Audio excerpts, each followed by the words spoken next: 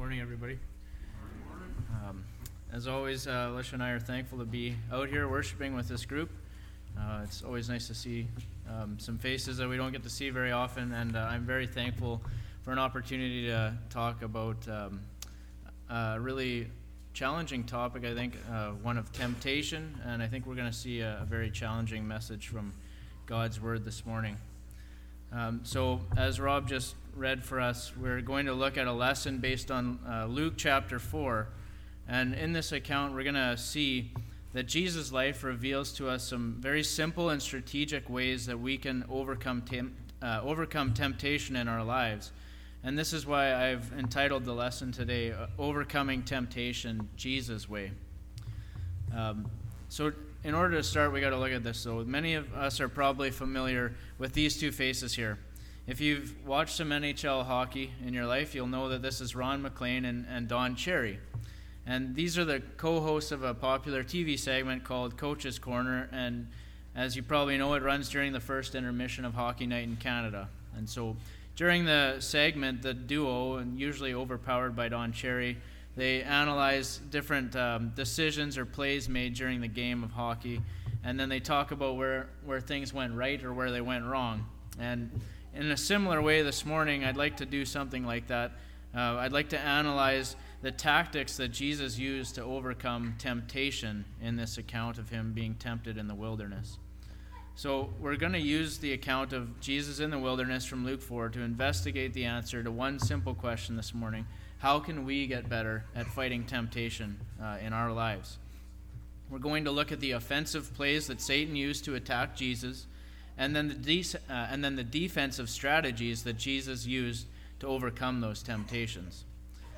So as we just read, Jesus was led into the wilderness by the Holy Spirit, and he didn't eat anything for 40 days. And Satan was also there with him in the wilderness, trying to get him to sin against his Father. We read about the three different temptations used by Satan, and then also the three strategies that Jesus used to overcome those temptations. And so to use the Coach's Corner theme, these are the three offensive and defensive plays we're going to analyze this morning. So let's begin. If we are going to become better at overcoming temptation, we need to understand what or who we're up against. And I hope this acronym will help us remember the tactics that Satan used on Jesus, so that we can also become better at identifying and overcoming those temptations in our lives. So I'm saying here that Satan wanted Jesus' faith to rot. And he tried to accomplish this by tempting Jesus to make three different choices. The first one was that he wanted him to choose earthly riches over his reward in heaven. Secondly, he wanted him to choose stubborn obstinance over obedience to his Father's plan. And third, he wanted him to choose trepidation and fear over trusting in God. So we're going to analyze those three choices this morning first, and then we're going to look at the three things that Jesus did after that to overcome those temptations. So let's start with the first one. In Luke 4, verses 5 to 7, we read this. The devil led him up to a high place and showed him in an instant all the kingdoms of the world, and he said to him, I will give you all their authority and splendor. It has been given to me, and I can give it to anyone I want to. If you worship me, it will all be yours. So the first thing that we see here in this dialogue is that Satan is a liar. I mean, in a sense, yes, our enemy is indeed of this world, and he's very much at work in it. But the truth is that he doesn't have control over who gets what. That's up to God. But Jesus sees right through these lies. And more importantly, he points out the real truth that we need to understand is that our lives are they're about more than the riches of this world. So Jesus saw through the lies, but how about us? What kind of lies are we being tempted to believe today? What riches are you being tempted to chase after at the expense of your true reward in heaven? How many times do we say things like this in our hearts? If only I could just get one more raise, or a little bit bigger house, or a little bit nicer car, or a bigger retirement fund, then I would be content. But the problem is that if our contentment lies in anything that this world has to offer, we truly will never be content, will we? We need to focus on our real reward in heaven instead, like Jesus did.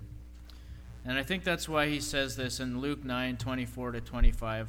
Whoever wants to save their life will lose it, but whoever loses their life for me will save it. What good will it be for someone to gain the whole world and yet lose or forfeit their very self? So are we trying to save our life? Do we value our comfortable homes, our secure jobs, and our bank accounts more than we value what God is calling us to do for him? Jesus says that whoever is willing to lose their life for him will save it. And thinking about this reminds me of an old poem called 100 Years From Now by Walden Parker. Maybe you've heard it before. It goes like this. It will not make much difference, friend, 100 years from now, if you lived in a stately mansion or on a river scow. If the clothes you wear are tailor-made or pieced together somehow, if you eat big steaks or beans and cake 100 years from now. It won't matter the bank account or the make of car you drive, for the grave will claim all the riches and the fame and the things for which you strive. There's a deadline that we all must meet, and no one will be late. It won't matter then all the places you've been, each one will keep that date. We will only have in eternity what we gave away on earth. When we go to the grave, we will only save the things of eternal worth. What matters, friend, the earthly gain for which some men always bow? For your destiny will be sealed, you see, 100 years from now. So we see from this poem and the words of Jesus in the scripture we just read that focusing on the things of this world and trying to save our life won't matter one bit when we cross into eternity. Jesus knew that, and so he chose his reward in heaven over the things of this earth. And his example shows us that we need to do the same thing. So let's move on to the next of Satan's tactics. So next we'll look at the choice that Jesus had to make between doing his will and his Father's will. And I'm calling this a temptation of obstinance because obstinance is defined as a stubborn refusal to change one's mind. The devil tempted Jesus to refuse to follow God's plan and take an easier path instead. And we read this in Luke 4, verses 9-11, where it says, The devil led him to Jerusalem and had him stand on the highest point of the temple. If you're the Son of God, he said, throw yourself down from here, for it's written, he will command his angels concerning you to guard you carefully. They will lift you up in their hands so that you will not strike your foot against a stone. I think this is the most interesting temptation that Satan presents to Jesus. I mean, why did Satan think that Jesus would be tempted to jump anyways? And why use a verse from Psalm 91 to get him to do it? What was his goal in all of this? Some of the commentators that I was reading, preparing for this, thought that Jesus may have seen this as a shortcut to establishing his credibility among the Jews.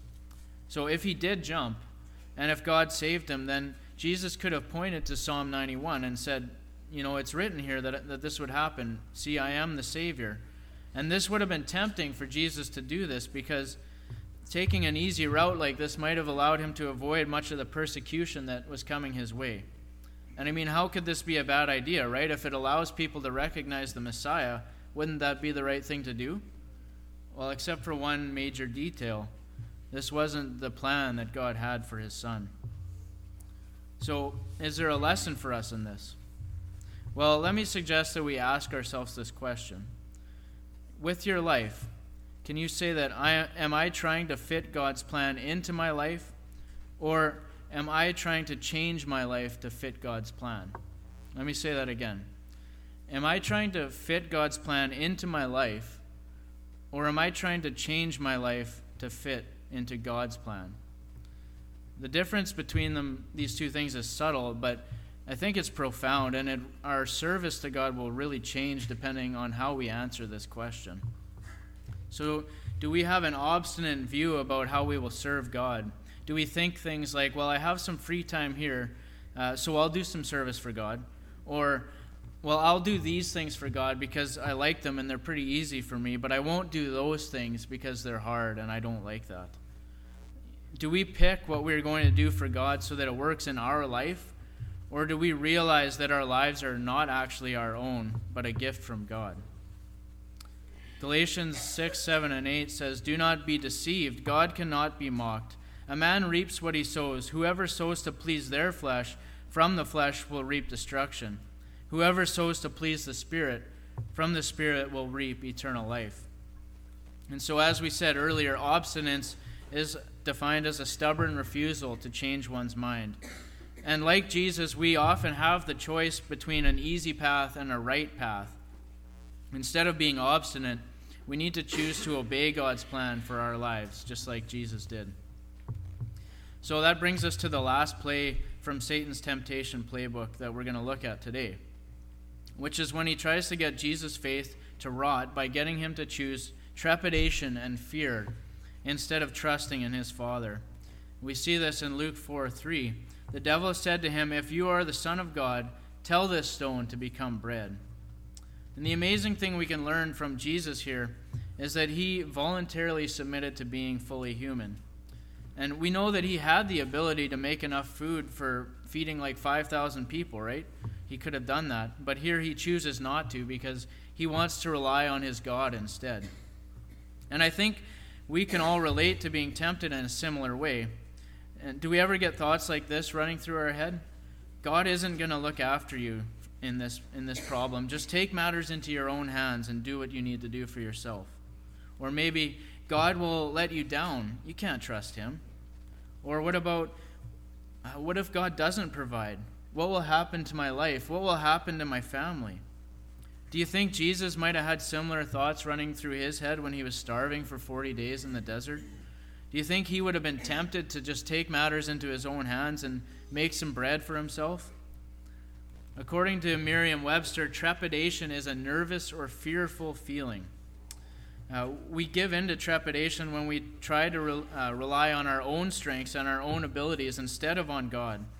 When we make this choice, and we often do, we will be nervous and fearful about everything because we will always be worried about how we are going to get ourselves through every situation.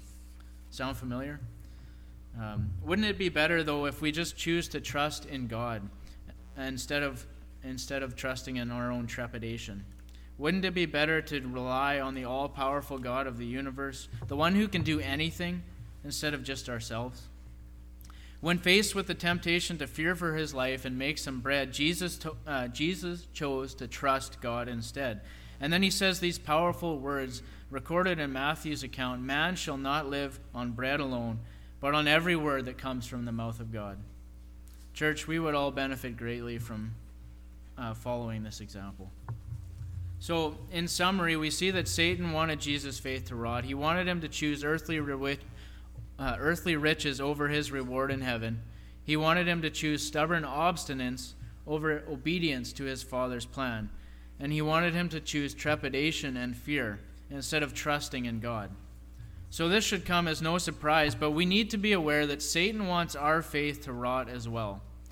Our goal this morning is to learn from Jesus so that we can be victorious over temptation, just like our Savior. Which leads us to what I'm calling Jesus' mop strategy. As promised, we're going to look at the 3 things that Jesus did to overcome temptation. And this certainly isn't an exhaustive list of everything that Jesus did to overcome temptation. But I thought that these 3 things stood out because it's something that we can also do in our lives today. So in order to make this more memorable, and even at the risk of sounding corny, I've chosen another acronym. To stop the rot, we need to clean things up with Jesus' mop strategy. Okay, so here are the things that we're going to talk about that Jesus did. First, he maintained his focus. The second is that he occupied his mind with the Word of God. And third, he pressed on through challenges and hard times. We're going to look at each of these strategies to help us be better equipped to fight temptation in our lives. So we'll start with maintaining focus. It's easy to lose focus, right? It often feels like we're being pulled in so many different directions, we never seem to have enough time to do all the things we want to do. And so to set up this discussion, I thought we'd do a little bit of trivia together. So this, we got 4 studies to look at. This one here, according to the Global Web Index, the average digital consumer today is spending this much time on some form of social media every day. So I'll give you 2 seconds to make a guess in your head. I don't know if you'll be able to read it, but the average is 2 hours and 23 minutes a day. And that's globally. When I looked it up for Canadians, it was a little bit less. It was 1 hour and 49 minutes. But still, let that sink in. I mean, that's 2 hours every day. Let's round it to 2 hours that digital consumers are spending on their devices on social media. And this next one I actually find hard to believe, but I checked a few different places and I got kind of the same answer, so I'm going with it.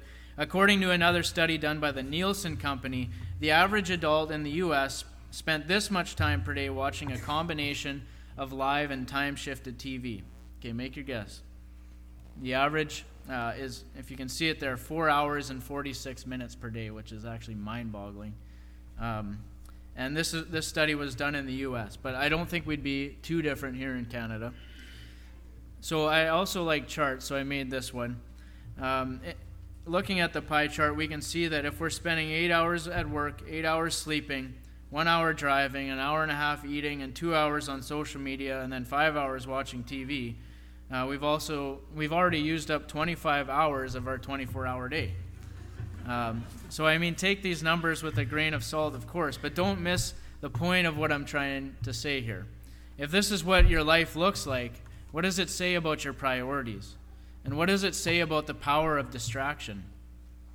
In another study done by Lifeway Research, they asked 2,930 Protestant churchgoers how often they read the Bible. And the answer was, and I'll give you a minute to think about it, the answer was that only 19% of them read the Bible every day. And the last one I wanted to look at, in another study done by the Evangelical Alliance, they asked 1,500 believers how many of them spent a substantial amount of time in prayer every day. And the survey said only 31% set aside a substantial amount of time to talk to God every day. So going back to the pie chart, I mean, where does God fit into this for us? I mean, after all, as we read in this account, Jesus reminds us to worship the Lord your God and serve him only. But do we? And do the hours of our day reflect that? Now, I know that reading the Bible and praying doesn't automatically make us an awesome Christian, but if Jesus relied on Scripture and prayer, then how on earth do we think we're going to be fine without it? Do we really want to grow in our faith? And if we do, I think we have to admit that we're going to have to cut out some distractions and maintain our focus on what's important and then just go after that. Think about it this way. At the end of your life, are we going to wish that we spent more hours sitting in front of a screen watching TV or looking at social media? Not a chance. We're built for so much more than that. So is there inherently something wrong about social media or TV? I mean, why am I singling those out? Or eating or any of these other things? Maybe not. Maybe not on their own. But if we let any of these types of distractions rule over our lives, Satan will use them to render us useless for God. This is why Solomon gave us this strong warning in Proverbs 4, 23 to 26, where it said, "Above all else, guard your heart, for everything you do flows from it. Keep your mouth free from perversity. Keep corrupt talk far from your lips.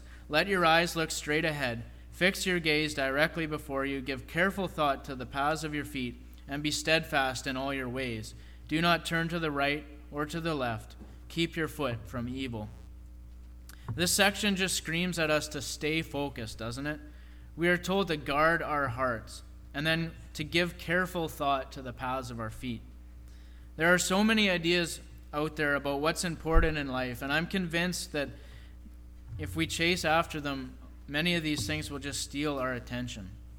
I'm also convinced that one of the devil's most powerful tactics isn't necessarily to get people to go and commit some awful, atrocious sin, but instead just to keep us distracted with good things in our lives, like work and hobbies, family, houses, social media, TV, and the list goes on. And yes, even some church activities, until we just get so busy and so distracted that we forget all about God.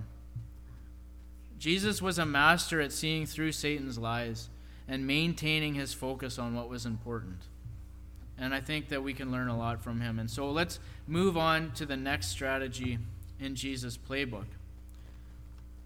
We've gone over removing distractions so that we can maintain focus on God, but we can't stop at just shifting our focus away from distractions. We also need to have a plan for what we're going to fill our lives with instead, so that we don't just fall back into our own ways, or into our old ways. So we need to follow Jesus' example by occupying our minds with God's word. And I know we've all heard this before. It's important to read the Bible, but please don't tune out to what you're about to hear, because according to the stats we just looked at, we all need to hear this. So consider this. In all 3 attacks from Satan, Jesus used Scripture to fight him off. What does that say about the power of knowing God's word? We're going to look at the words of Jesus from Matthew 12 to hopefully drive this home. In verses 43 to 45, it says this: "When an impure spirit comes out of a person, it goes through arid places seeking rest and does not find it. Then it says, 'I will return to the house I left.' When it arrives, it finds the house unoccupied, swept clean, and put in order. Then it goes and takes with it 7 other spirits more wicked than itself, and they go in and live there. And the final condition of that person is worse than the first. This is how it will be with this wicked generation." You might be wondering what on earth this scripture has to do with knowing the word of God. Well, I'm glad you asked. This section says that when someone drives out an impure spirit out of a person, if that person doesn't get immediately filled up with the Spirit of God instead, the impure spirit who just left will come back, except this time he'll bring his buddies with him. And that's why Jesus said the person will be worse off in the end than they were at the start. So maybe we're not talking about demons this morning, but the concept is still the same when it comes to what we allow ourselves to be filled with. We can clean out all the distractions and all the sin from our lives, but if we don't get filled up with spiritual things to take their place, we'll just fall back into our own ways, and we'll even be worse off than we were at the start. So to try and illustrate this better, I'm going to share something I saw from Francis Chan that I thought was very helpful. So I got a couple things here. First of all, I got this, Reese's Pieces. This is like one of my favorite chocolate bars besides dark chocolate. But this time of year, you see these things all over the place. And they usually come in the mini size. And they can be very tempting, right? But the worst time, though, is when you're very hungry, right?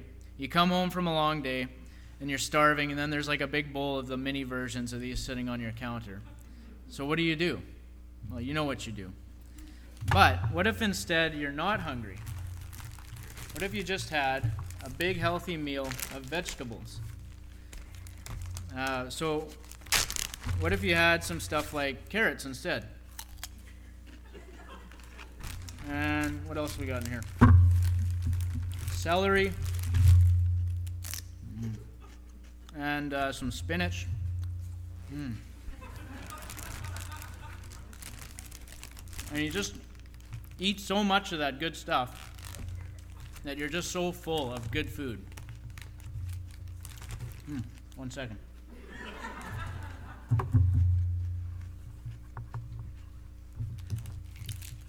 You just get so filled up with good food that this thing doesn't even look very good anymore because you're stuffed.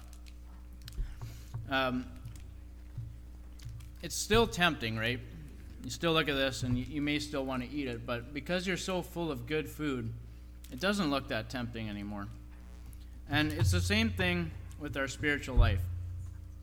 We can clean up all the sin, all the junk food, and all the selfishness, social media, TV, everything we want. But if we don't fill ourselves with something else, something better, then we're going to get hungry. And when we get hungry, Satan will be right there to tempt us with something that looks so delicious, and we're going to take it. Let's go back to the start of the account again. In Luke 4, verse 1, it says that Jesus was full of the Holy Spirit, left the Jordan, and was led by the Spirit into the wilderness. It says that Jesus was all filled up with the Holy Spirit. We also already talked about him being filled with the Word of God. And because he was so filled up with these things, the devil couldn't get through to him. I think we understand this, but the troubling thing is this, that many of us are not filled with the Holy Spirit. Many of us don't fill ourselves with the Word of God. We're not involved in the type of service that God's called us to. We're not spending time with the church. We're not involved with regular prayer time, etc., because the list goes on and on. Instead of filling our spiritual houses with good spiritual food, we either keep it empty, or worse yet, we fill it up with junk food that has no value. And then when we eat the junk food, we wonder why we're spiritually sick and dying. The message is simple.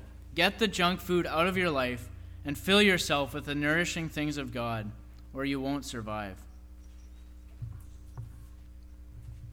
So when we follow Jesus' example and are filled up with the Word, we are more likely to have our minds set on spiritual things and spiritual concepts, and we won't be so tempted to sin. This is why Paul said this to the Roman church in Romans 8, verses 5 to 6. Those who live according to the flesh have their minds set on what the flesh desires, but those who live in accordance with the Spirit have their minds set on what the Spirit desires. The mind governed by the flesh is death, but the mind governed by the Spirit is life and peace. And so this passage begs the question, what is governing my mind? Is it my sinful desires, or is it something greater? Verse 6 says that the flesh leads to death, but the Spirit leads to life and peace. So let's move on. The last part of Jesus' MOP strategy was to press on through challenging and hard times.